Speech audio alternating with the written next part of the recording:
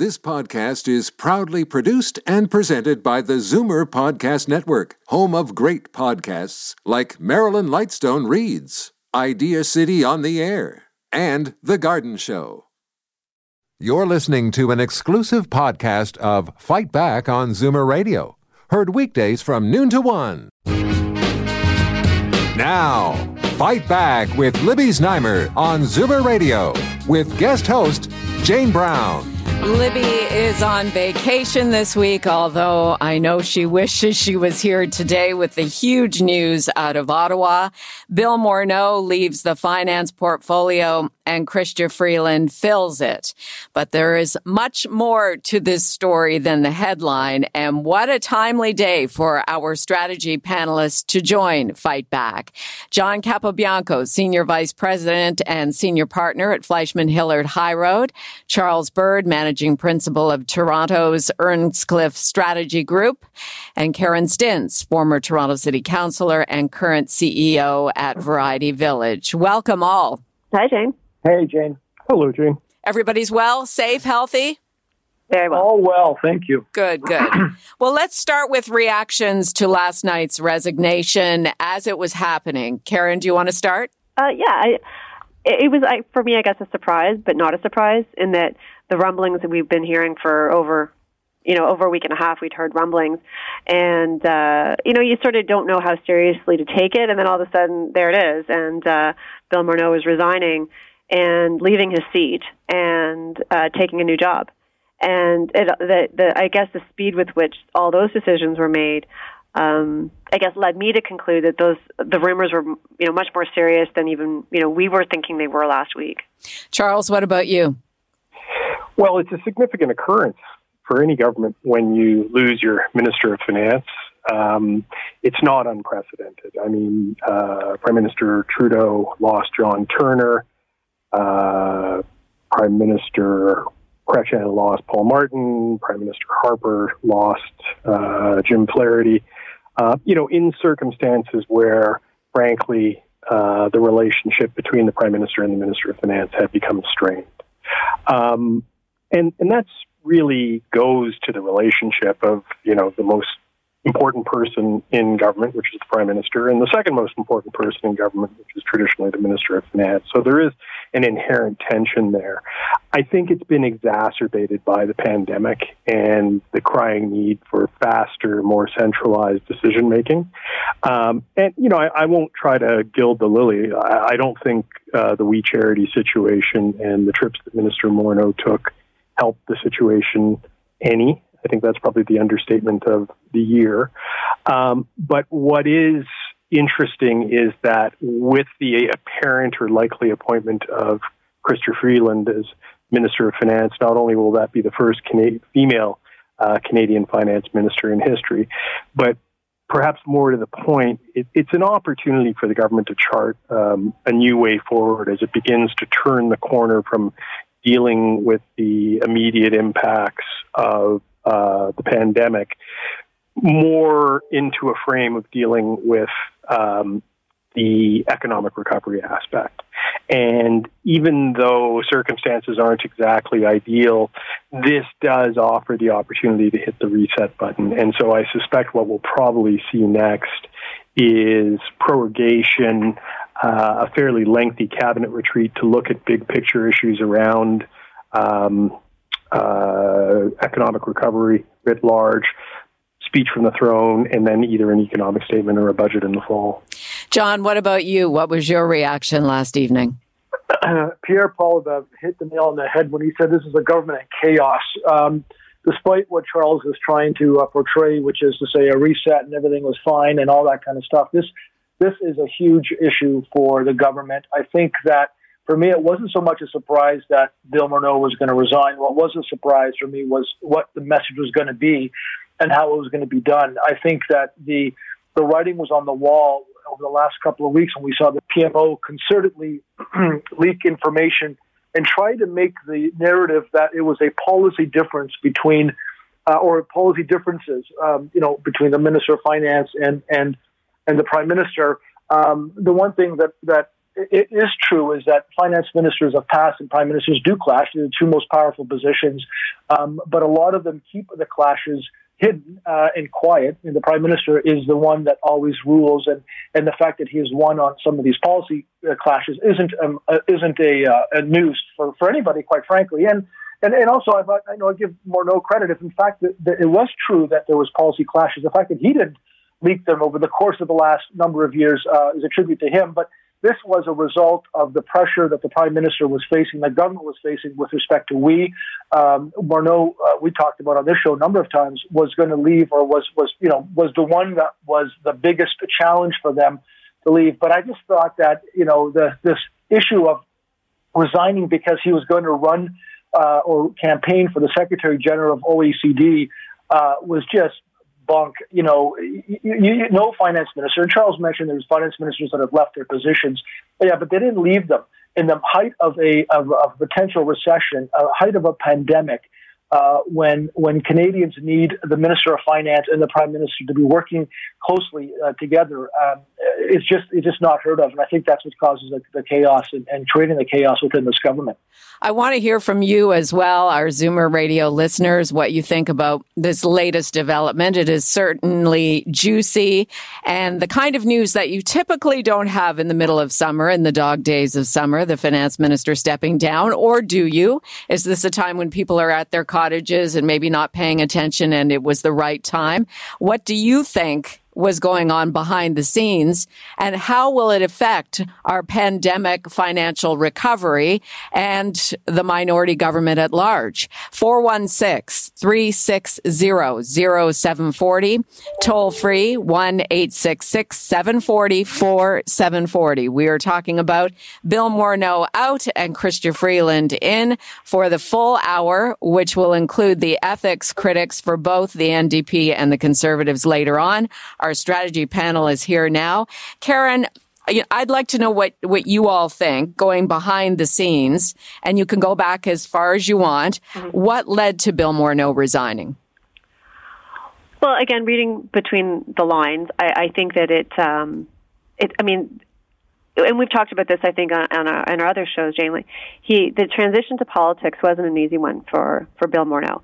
And there were some great accomplishments that he achieved, but he was not, there was also some things that didn't go well for him. And one was a small business tax that he tried to put forward that was there was significant blowback from constituencies, from farmers to doctors to dentists to small business owners. And so that was a setback, of course. And then, there was the villa in France, and then there was the trips that he took. And, he was never a natural politician, and I think that really the reason that he was able to do his job is everyone thought he was competent, put his head down, got the job done. And then there's rumblings that there's disagreements between him and Trudeau.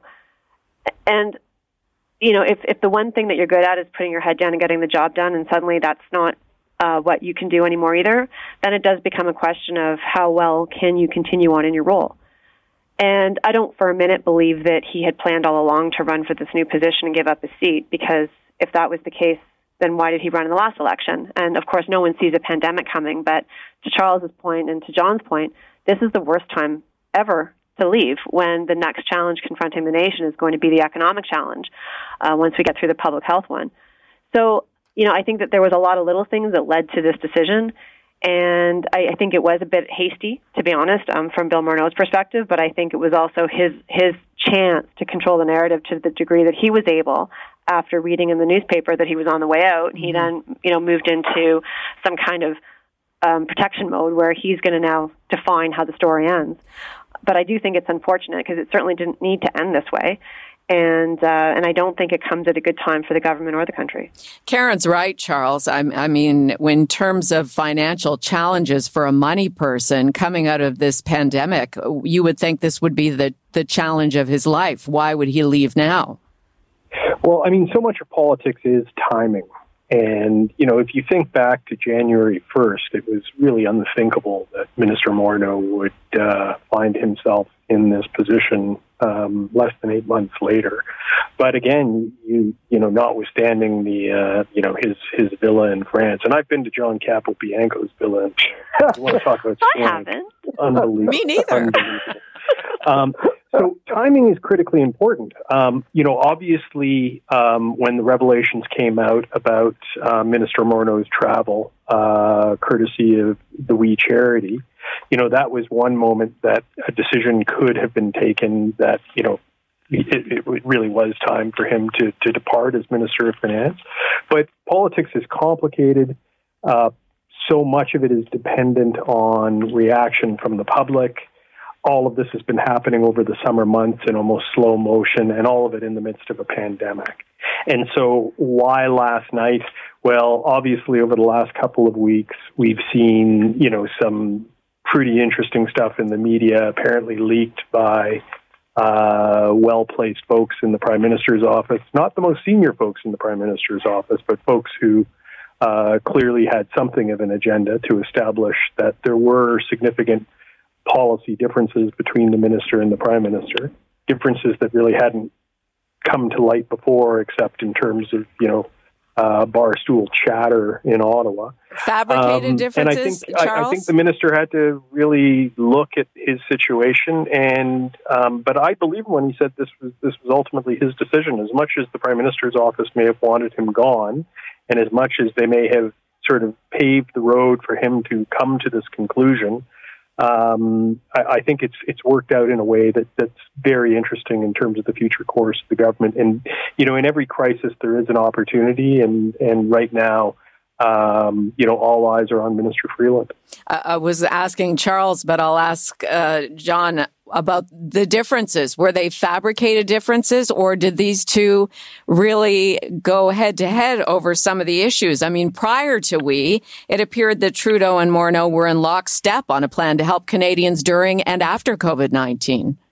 I guess we'll never know, really, Jane, truly what the differences were and if there were differences. I think it was certainly spun that way or leaked that there were differences. And I would imagine, quite frankly, having worked in for ministers in the past, that, there's always going to be some level of a healthy tension with respect to, that's what cabinet's about. You're supposed to go into cabinet and discuss issues and debate them out and have the arguments and then come out, speaking as one.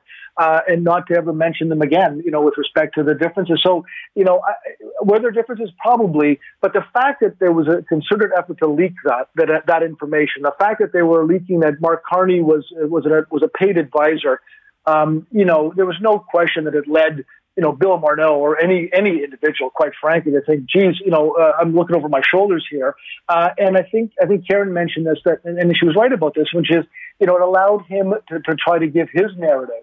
But there was no question that the Prime Minister did not want to fire Bill Morneau, because it would have looked obviously too blatant that it was as a result of we. So doing this kind of campaign to undermine him and having him come to the Prime Minister to say, look, I want to resign. This is just not tenable anymore. Oh, and by the way, there's this position that if you want to run for, I'll be more than happy to support, is just too cute by half. And I think that's the level of skepticism that's out there and will be out there as Canadians start to really understand what just happened. So I just think it's bad news for the government from that perspective.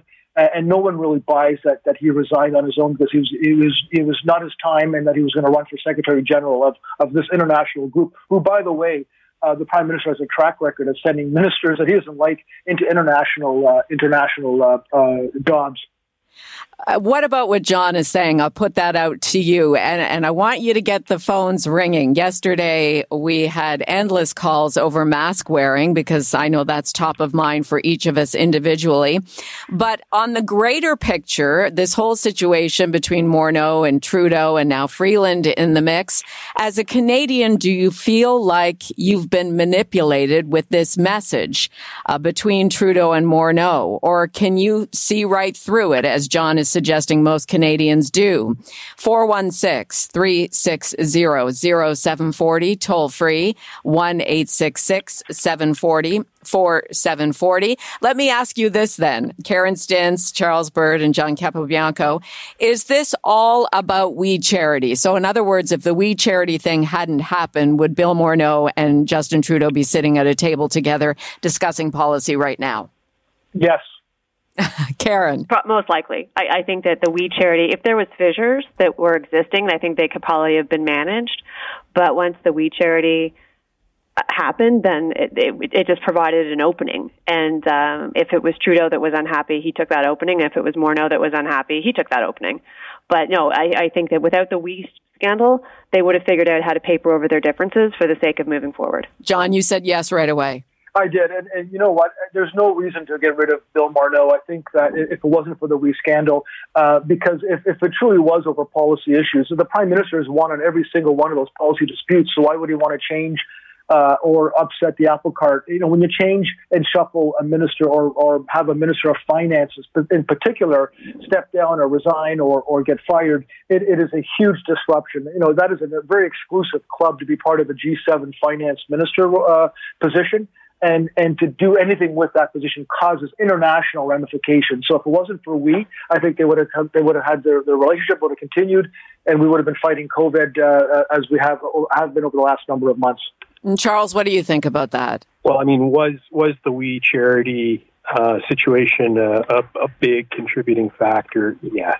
Does Minister Morneau wish he could have done things differently with regards to the trips he took? With regards to his daughter's employment, yes. But there's also realities with regard to Minister Morneau's relationship with the Prime Minister, with the Prime Minister's office, with regards to his colleagues, with regards to his caucus. It's been said, perhaps a bit uncharitably, that Minister Morneau did not have the greatest of political touches. That as a successful business person, he came into government with definite ideas as to what he wanted to go about doing in concert with the Prime Minister and the Cabinet. Did he spend much time building a base within the caucus of MPs who were very fond of him? I'm not sure he did. Did he maintain stellar relationships with all of his colleagues? Again, a bit of an open question. Now, it's difficult being Minister of Finance because, as Jean Chrétien described his time as Minister of Finance, it means you have to be Dr. No, which is you're saying no to the vast majority of requests that come through the door. But did Bill Morneau have Jean Chrétien's inherent political touch and understanding of political dynamics? I think the clear answer is no. And at a time like this, that stuff actually matters. That stuff matters a lot, as I'm sure Mr. Barrett and Mr. Angus will admit in their subsequent interview. And, so was it time to put the portfolio in a safer pair of hands? Yes. Who is the safest pair of hands in the government outside of the Prime Minister? Undoubtedly Minister Freeland. And so, to an extent, they've taken a bad situation and they've done as best they can with it. This is our strategy panel on Zoomer Radio's Fight Back. Every Tuesday between 12 and 12:30, Charles Bird, John Capobianco, and Karen Stintz weigh in on the strategies of the big news of the day. And it just so happens that they're here on the morning and the afternoon after Bill Morneau resigned suddenly. And at any moment, Chrystia Freeland will be sworn in by Prime Minister Justin Trudeau. It's a big day. I'm riveted by the conversation. I know you are as well, but I'd like to get your opinion as a Canadian. How do you feel about all of this that has played out with the We Charity, with the pandemic, with the financial situation that we're all in as a nation? 416-360-0740, toll free 1-866-740-4740. We will get to Chrystia Freeland here in just a moment, but just one, if I could get your reactions to one more thought from Pierre Poilievre this morning. So he is the conservative finance critic. He said that Trudeau had to force Morneau out because once the ethics commissioner finds them both guilty of violating the Ethics Act for conflict of interest related to We Charity, then not only would he have to fire Morneau, he would have to resign himself. Karen, your reaction to that? Well, I don't think that's necessarily the case. I think that it's been well reported that Trudeau has a bit of a blind spot towards this, and the findings of the ethics commissioner are not going to be a surprise to anybody. They both were in violation of the rules, and you could go in the granular details of this and that and the other, but the reality is, I think by and large the Canadian public believes that both of them broke the rules. And both of them shouldn't have done what they had done, which was to benefit personally from a charity that then received government grants. And so, I don't think that's the case, and I don't think it's the case that it's a government in chaos either. I think it's a government that's going to be struggling because I think that Minister Freeland, she just has too much on her plate, as Mr. Ford said, and that there's just not enough depth in that government to do all the things that have to get done. And so that's a bigger problem I see into the future because, a good justice minister was lost, then Jane Philpott was lost, and now Bill Morneau is lost. And there was some talent there that is not easily replaced. And Minister Freeland just can't do it all, and Justin Trudeau can't do it all. So I see that's the bigger risk for the government right now. I was wondering about that too, John. Is Chrystia Freeland the right choice or the only choice? She may have well been the only choice, I think. Well, I shouldn't say the only choice. There was certainly a couple of others that were very worthy of and were mentioned. Minister Champagne being one, Ducrot being another, who have all had some level of finance experience in there. But obviously, there's always somebody within government, much like Dan Mazurkowski was the case in Brian Mulroney's era, where they become sort of a fix-it minister and they kind of get plugged into all issues. So I'm not surprised by it. I think that she'll do well. And I don't think that position, given what we've heard, I think it is a position being run out of the PMO, out of the Prime Minister's office, quite frankly. So we'll see what comes out of it. But, to your earlier question, Jane, with respect to Pierre Poilievre and his indication that one of them had to go, so it might as well have been Bill Morneau now, if and when the ethics commissioner comes back with a ruling. There's some truth to that because, to have both of them, found guilty, if that's in fact what will come down, is going to be a challenge. But now, if Bill Morneau gets implicated in this, or Justin Trudeau, Bill's gone now. Bill Morneau's gone now, so the Prime Minister can weather it a bit more cautiously and safely with just him being the one that comes down with the ruling, if and when it does. Charles, you don't buy what Pierre Poilievre is saying this morning? Well, I just don't take Pierre Poilievre seriously. I mean, he's just, his rhetoric is so completely over the top. He's got one pitch in his arsenal, and that's fastball to the head. Frankly, I think the Conservative MP who's been the most effective critic of the government is who you're about to interview, Michael Barrett. I think he's been far more balanced, more more like a prosecutor in a courtroom situation, making a case as to where the government has gone wrong and not just resorting to, far-flung rhetoric. I'm really surprised because I thought Poilievre had a little more political gravitas, but you begin to see why commentators were quite open in their assessment that he just didn't have what it took to run for the Conservative leadership, and I think we've seen that in spades. The other thing I'd say with respect to John's comment with regards to Don Mazurkowski is it's interesting that he did, under Brian Mulroney, hold the position of Deputy Prime Minister and Minister of Finance. So that's an important precedent because it sounds to me like Ms. Freeland will be both Minister of Finance and Deputy Prime Minister. Right, and I think Intergovernmental Affairs is going to Dominic LeBlanc. That's the talk. And Dominic is, you want to talk about a very highly skilled politician, that would be Dominic. And, frankly, since the election of this government with so many new faces dating back to 2015, political acumen has not always been something that was readily available to all ministers. And, we've seen fallout from that. Jody Wilson-Raybould being the best example. And some of that, I think, goes to the Prime Minister's office as well. I mean, it is incumbent on the Prime Minister's office to try to manage these relationships as much as possible and not find yourself in the position which we find ourselves in today. But again, I mean, it's just a crazy Canadian COVID summer and so many wild cards out there in terms of, what's happening in the lives of ordinary Canadians and the changes we've seen and the impacts. So that really makes it difficult to gauge the overall political impact of this. I mean, Bill Morneau packing it in really doesn't measure up to people worrying about what happens when their kids go back to school in the Right. fall. And, case in point, yesterday, the phones were ringing off the hook, to use a very old expression, when we talked about masking and social distancing and fighting infections and those who are not observing it. And now, I mean, the conversation is great. So sometimes I think with talk radio, when it's a great conversation, people don't pick up the phone. But I think you're right. Like on some level, people are more concerned about the day-to-day minutia of staying safe rather than this big picture controversy between Morneau and Trudeau. Karen, what do you think? Is it resonating with Canadians? Yeah, I think it is a little side chatter. Yeah, I think to be fair, and to Charles's point, I think that the overwhelming concern for many Canadians, not all Canadians, of course, but for a number of people is, what is going to happen to the school situation? Because 2 weeks out, it seems like an intractable problem to solve. And of course it will get solved.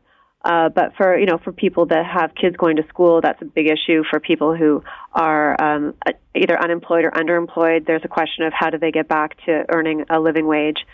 And, I think that, the one benefit of this is that this issue is, being talked about at the water cooler, but now it's done. It's over. Mm-hmm. There's no more question about what's going to happen to Morneau. We all know now. So whatever distraction that served, I think it's now done. And I think it was a bit of a distraction. But, I think that there are still, considerable issues that need to be addressed. And, proroguing Parliament might be right for the Liberal Party. I'm not sure it's right for the nation. It's interesting you mentioned that, Karen. You can almost feel it as a morning news anchor. I could feel around 7:30 this morning, okay, the narrative is now changing to what's next, as opposed to Bill Morneau resigning last night. So that gave him about a 12-hour news cycle on his resignation. And then everybody was talking about what's next. And of course, CTV News broke the story about Chrystia Freeland. It was backed up soon thereafter by the Toronto Star. We're expecting her to be sworn in this afternoon as the new finance minister, the first woman finance minister, I might add. So let's talk about her accomplishments. Charles, can you do that for us? Well, academic, intellectual, as I said earlier, arguably the safest pair of hands in the Trudeau government. Interestingly, her strengths have been really in her dealings with officials in the United States and with the provinces and the premiers. And for those that were listening to the news right at the top of the hour, Doug Ford was effusive in his praise of Chrystia Freeland. And there's a great example of where two politicians from different jurisdictions, different levels of government, and different political parties have really formed a common cause, which I think has been sort of one of the underlying great things that has worked so well for Canada in terms of combating the virus, which is the ability to look past partisan politics. And so in terms of the Canada-US stuff, in terms of her dealings with the provinces, I mean, those are the 1-2 punch of economic recovery. And so if she is going to become the lead minister with regards to economic recovery, she is uniquely well positioned to play that role for just that reason. She knows who the players are. She knows what the issues are, and she knows where we need to end up. And again, this goes to the notion that in crisis, there is opportunity, and this is a significant opportunity for the government moving forward with Chrystia Freeland as Minister of Finance and as Deputy Prime Minister. Premier Doug Ford, as you mentioned, he's always been complimentary about Chrystia Freeland, particularly through this crisis, the COVID-19 crisis, and prior to that, the USMCA. What do you think about that, John, in terms of what she'll bring to the role as Trudeau's right-hand person now? Well, I think it was certainly a safe choice for the Prime Minister. And I say safe only because of the fact that Chrystia does have a pretty good reputation of getting things done.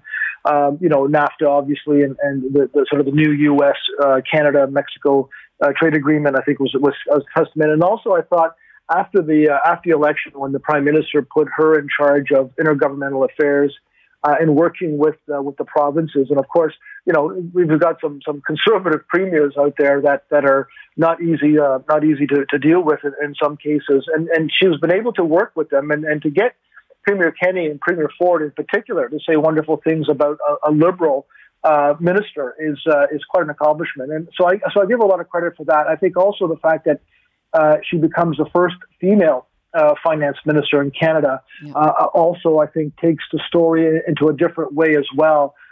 So for a number of reasons, I think that Chrystia is a safe call for the Prime Minister, because it's not going to cause anyone to say, what was he thinking? And also, it'll allow for, I think, somebody who's very loyal to the Prime Minister to continue on with the Prime Minister's handling of finances and taxes. As Pierre Poilievre said, Chrystia Freeland is a friend to tax increases and sees it as a religion. His quote, his words. But so I do think it's an interesting and safe choice, and I don't think it's going to cause any ripples at all, which I think is probably what the Prime Minister wanted to accomplish with it. As my fellow woman here on this discussion, what do you think about that, Karen, that Chrystia is the first woman finance minister in Canada? To be honest with you, I hadn't thought of it, because it's just so shocking to think at this day and age that she's the first one. I mean, we're 2020. This is the year that we have the first female finance minister. That's just long overdue. Right. Long overdue. Now, Trudeau's making moves today to prorogue Parliament to begin fresh in October. What are your thoughts on that, Karen? Yeah, I understand, Charles' suggestion that it's a reset opportunity. But, if predictions are to be true and that we expect a second wave to come in the fall, I wouldn't think now is the time for government to be prorogued. And, there's so many things that are still uncertain to the Canadian public around what's going to happen. And so I'm not sure this is the right time to not have Parliament sitting. Now, that being said, there's also an argument with what new programs could the government possibly be looking at, because, with all the programs that are already existing, with all of the measures that we've taken, what more really can government do? That being said, I still think it is important that government be relevant and that there is a chance for the opposition and the government to be there monitoring the situation in the face of so many unknowns. Charles, what do you think about that? A fresh start, or does it leave Canadians feeling like they don't have any assistance for a while? Well, it's not a fresh start. It's an essential change of course. I said some weeks ago on this panel, or maybe even a couple months ago, that the center, which is the Prime Minister's office and the Department of Finance, were really, really focused on the short-term response to the pandemic in terms of getting money out the door through the CERB, through the Canadian employee wage subsidy, emergency wage subsidy, really, really tricky stuff, programs that generally take a year or more to design, being put together in the matter of days and money going out the door. But the government made a very interesting decision at that time, which I referenced some months ago, and that was that they charged individual departments to devote some time thinking about economic recovery, with the notion that at some point when it was appropriate to do so, everyone would come together and try to figure out, okay, we're hopefully past the short-term implications of the pandemic, especially with regards to health impacts, and now we have to focus on economic recovery, and now is that time. That is exactly where the government is headed. That doesn't take away from the very real possibility that we could see spikes, especially with kids going back to school, especially with a second wave in the fall. But this is the opportunity because every country in the world is going through this exercise, which is to say our economies, our people have been greatly impacted by the pandemic, And we are now having to figure out the best way forward to ensure that we have the best means of providing for our citizens in terms of jobs, in terms of income supplements, in terms of benefits, in terms of newer schools, better schools, what have you, daycare. I mean, the list goes on and on and on. And these are very real policy issues with very real differences between how Liberals approach them, how Conservatives who approach them, how the Green Party or the New Democrats approach them. So fascinating times ahead. And the final word on proroguing of Parliament until October to John Capobianco. I think it was certainly a smart play for the Liberals as far as again trying to change the channel, Jane, with respect to this issue, and proroguing does allow for them to go underground and sort of reflect. And I think he's also talked about a cabinet retreat or a caucus retreat. I think as they war gamed this out, to say, okay, well, we want to get Morneau out of here. How do we get to the situation so that we can do this at the least amount of damage? I think what they've done with respect to having him come out and sort of, resign on his own accord, and then, put in Chrystia Freeland the next day, and then potentially prorogue, and then all this other stuff, I think all leads to the Liberals wanting to try to minimize any potential damage that this might create. But I just think that all of that goes on the side because we're in a pandemic. This is not normal Canadian times when, something like this could go unnoticed. People are watching the news. They're interested in this. And for them to be able to do all this under the watchful and anxious eye of Canadians is going to be interesting to see how that all evolves. Thank you all again for your Tuesday contributions. Thanks, Jane. Thanks, Jane. Okay. Thanks, Jane. Talk to you next time. John Capobianco, Senior VP and Senior Partner at Fleischman Hillard High Road, Charles Bird, Managing Principal of Toronto Office of Earnscliffe Strategy Group, and Karen Stintz, former Toronto City Councillor and current CEO of Variety Village. It's Jane Brown for Libby Znaimer, who's on vacation this week. Let's get reaction now to Bill Morneau's resignation and the pending swearing in of Chrystia Freeland as his replacement as finance minister from the opposition critics. Joining us first, the conservative ethics critic, MP for Grenville, Thousand Islands and Rideau Lakes, Michael Barrett. Welcome to Fight Back. Thanks for having me on. So the Conservatives got what you asked for. Bill Morneau has resigned. Are you happy about this? I said last night that, Justin Trudeau should follow Bill Morneau out the door. This is the only solution for this corrupt government is for a change of prime minister. Now, that's something that can be affected by the Liberal caucus in Ottawa. They can let the prime minister know that he no longer holds their confidence and he can take a walk in the sand or the snow, and that'll be great. But just shuffling the deck chairs around isn't going to do it. Going from one hand-picked Liberal to another isn't going to reassure Canadians that they've changed their scandal-plagued ways. Justin Trudeau and Bill Morneau have been in lockstep for 5 years. Justin Trudeau looking to cut off his right hand, cauterize the bleeding, and try to save himself is not what Canadians need. So they need a government that is focused on the economy. They need a government that's focused on the health of Canadians. And this is a government that's only focused on its scandals. So, Michael, from what you're saying, you're okay with the Liberal minority government. You just want to see the Liberals eat Justin Trudeau and put in somebody else. Look, this weekend, the Conservatives are we're going to elect a new leader.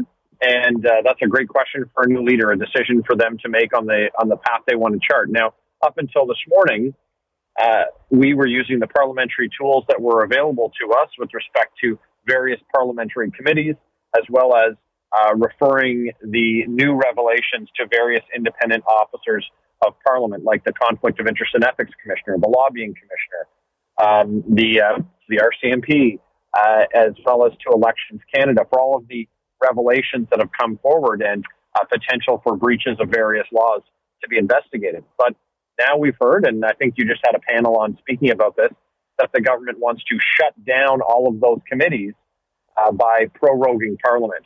And if that is the path that this government is signaling they're going to go down, it's the most blatant evidence that they could offer that this is a full of government attempt at a cover-up. But Michael, why distract the government from what they need to focus on right now, which are the needs of Canadians during this financial recovery? Why not wait until the Ethics Commissioner makes a decision as to whether Justin Trudeau was in conflict of interest before calling for him to step down or for the other Liberals to take away his position? This is a Prime Minister who's twice been found guilty of breaking this law. His former finance minister, Bill Morneau, has been found to have broken this law. Other members of his cabinet, the same. And if the opposition took a break from holding the government to account just because we were in challenging times, they'd have a free pass to do as they will. And when we have challenged the government on their pandemic response, when we've challenged them on the lack of ethics, we see a response. We now have removed we've seen the removal of a finance minister by the Prime Minister because through this process, through these committees, we uncovered that Bill Morneau accepted $41,000 in illegal gifts from this organization that lobbies his government.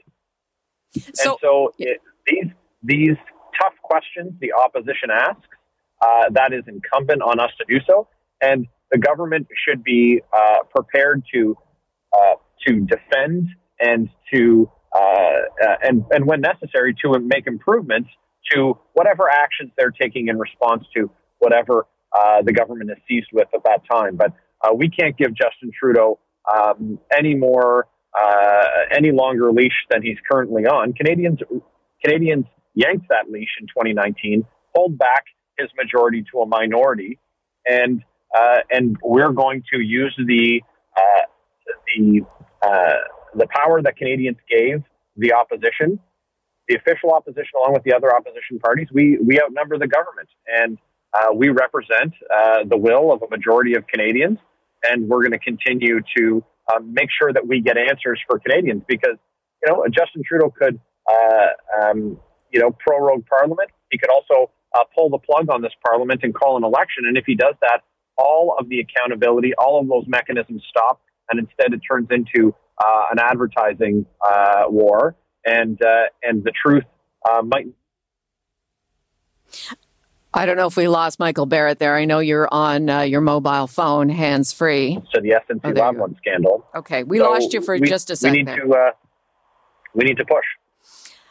Okay, but I get what you're saying. I think it's important to ask the tough questions, but why not tend to parliamentary business and wait and see what the Ethics Commissioner says? I'm trying to ask it in a different way. What if, how about this? What if the Ethics Commissioner says that Justin Trudeau was not in violation of conflict of interest on the We Charity? Then what? Well, to your first question, why not tend to regular parliamentary business? The official opposition, Canada's Conservatives, called for Parliament to meet and continue its regular parliamentary business in a modified fashion to accommodate for public health guidelines on a go-forward basis. Instead, the Liberals and the NDP suspended Parliament. Yeah, but but when you do meet, you're not going to be asking questions or raising concerns about the pandemic. You're going to be grilling him nonstop about the We Charity. I mean, that's fair. That's a fair comment. Well, I guess there's a distinction that needs to be made here. When we're meeting right now, the House of Commons isn't meeting. There's a special committee of the whole that meets. If the government had decided to continue to conduct its regular business, then we would have asked questions about its regular business. But instead, they shut down Parliament, and in light of that, we have now seen all kinds of scandals come to light, including contracts to former Liberal MPs. We've seen contracts for products that companies don't even make. We've seen all kinds of stuff that would make the sponsorship scandal look like misappropriation at a lemonade stand. And and we're going to ask those questions. We challenged this government as far back as January to start taking steps in response to a looming pandemic. We asked them about the emergency stockpile. We asked them about closing borders. We asked them about their preparedness in January, February, and March. And they said nothing to see here. They didn't answer our questions. So now that we're in a position where a lot of that water is under the bridge, we're going to continue to challenge them and to get answers, some of which they're saying are secret. We can't tell you why we destroyed the emergency stockpile, but we're going to keep challenging them. This is just one of many things that the opposition is going to challenge the government on. But unfortunately, it's such a large scandal, and it crosses so many committees' mandates. Whether it's official languages because they gave a $1 billion contract to a company that couldn't deliver it in French, or government operations to find out if procurement rules were followed, or the finance committee, or the ethics committee, and we're going to press them on that. And if the government was focused on helping Canadians and not focused on helping their friends, they would have followed the rules, dotted the I's, crossed the T's, and they wouldn't have found themselves in the scandal, and they wouldn't have to answer tough questions. But when you play stupid games, you win stupid prizes, and that's the situation that Justin Trudeau found himself in. Michael Barrett, I thank you for your time. Yeah, my pleasure. Have a great day. You too. Michael Barrett is the Conservative ethics critic. He represents Leeds, Grenville, and Thousand Islands. We're getting reaction from the opposition critics. We had the Conservative ethics critic on. Now we've got the NDP ethics critic with us here on Zoomer Radio. Charlie Angus, welcome to the show. Thanks so much for having me on again. What your reaction to Bill Morneau stepping down? Was it as crucial for the New Democrats as the Conservatives? Well, Bill Morneau had to go for the high jump. This is about protecting the Prime Minister at this point.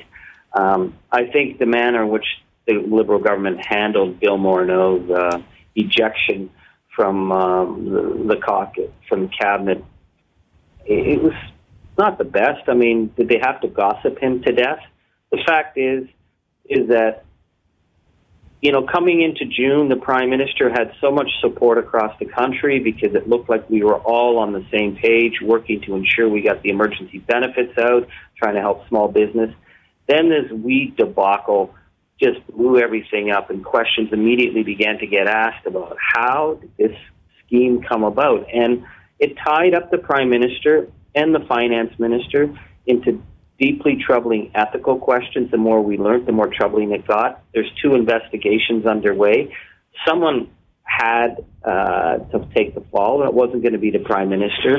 So I think this is the Prime Minister now, in the midst of the biggest economic crisis in 100 years, tossing his Finance Minister overboard. What message that sends to international markets remains to be seen. But this is about him trying to get out of yet another ethical scandal. Well, your leader, Jagmeet Singh, says the resignation comes when people need a steady and reliable government. So with that in mind, politics aside, what should happen next? Well, I think the issue is that the WE scandal has really thrown off people's confidence. And, as opposition, we've been trying to get answers as to how did the Kielburger brothers, who had weaved such a tight relationship with the Prime Minister, hiring his family, Bill Morneau hiring Bill Morneau's family, flying Bill Morneau around the world, how did they get that $1 billion deal? Because it's thrown off confidence that in the huge amount of spending that's needed to get us through COVID, that the right decisions are being made. We have to be able to tell Canadians there will be unprecedented amounts of money being spent to get people through this. We've got to spend the money in the right manner and in an accountable manner, and that failed. So Bill Morneau had to go. I'd be very concerned the Prime Minister tries to prorogue, to shut down the work of the committees at this time. I think he needs to take some responsibility for what happened here, and he's got to find a way to reassure Canadians that he has their best interests. And right now, it looks like they were helping their friends. Do you think that Chrystia Freeland is part of that solution? Well, it's interesting. Krista Freeland's become the solution for everything for Justin Trudeau. She's become the all-around go-fix-it person. But the problem was that the Prime Minister had reassured Canadians. I thought he'd done a very good job of being sort of steady as she goes, but this was such a dumb idea, the WE scandal. I don't know if Krista Freeland would have gotten taken in by this boondoggle, but the Prime Minister did. And her as Finance Minister, they don't have a lot of bench strength. And it comes back, the problem keeps coming back to the Prime Minister. This is the third investigation. The last ethical crisis cost him two of his strongest women cabinet ministers. He lost the clerk of the Privy Council. He lost his credibility as the feminist Prime Minister. Now he's lost his finance minister in the midst of the biggest economic crisis in a century. It's about the judgment calls that the Prime Minister makes and his sense that the ethical laws don't apply to him, and it's hurt him, and it's hurt Canada. And what about from the opposition's point of view? What is the right move now, given what is going on with the government and Morneau stepping down and Freeland stepping in and the pandemic continuing and maybe a second wave? What should the focus be on in the coming months? Well, for the New Democrats, we're not. We want to stay focused on. We have to get Canadians through this fall and winter. This is going to be a very tough time because we're not out of COVID. There's a lot of uncertainty with people going back to school. A lot of businesses that have begun to reopen are not in the most stable position. The first wave hit people very, very hard economically. So our focus is to say to the government, you're in a minority, you have to work with someone. What are you going to do in terms of small business, on transitioning CERB for many people who don't have work to go back to? What are they going to have? How are we going to help small businesses this time? What are we going to do on issues like childcare? Because I hear from many women who are very worried about going back to work because they don't have a plan in place for their children in areas with problems with schools. So we need the government focused at this time. So I don't think proroguing is a good idea. I think the Prime Minister needs to sit down and work with Parliament and say, how can we find a way to get back on track, working together to get us through this coming fall and this coming winter? Should the Prime Minister have any confidence that he has the friendship of the New Democrats to carry on in a minority situation with all that's going on in the backdrop? Well, we certainly want answers on we. So if he thinks that he can sweep that under the carpet, that's not going to happen. We're not in the business to be the Prime Minister's friend, but we are in the business to work for Canadians. And in a minority government, you work with people you don't necessarily agree with, but we have to put Canadians first. We're willing to do that, but we need the Prime Minister to, bring his A game and stop these dumb, unnecessary scandals where he's helping out his friends. We will leave it there. Charlie, thank you for your time. Thank you so much. The federal NDP ethics critic, Charlie Angus, MP for Timmins, James Bay. It's Jane for Libby. I'll be back with you again tomorrow.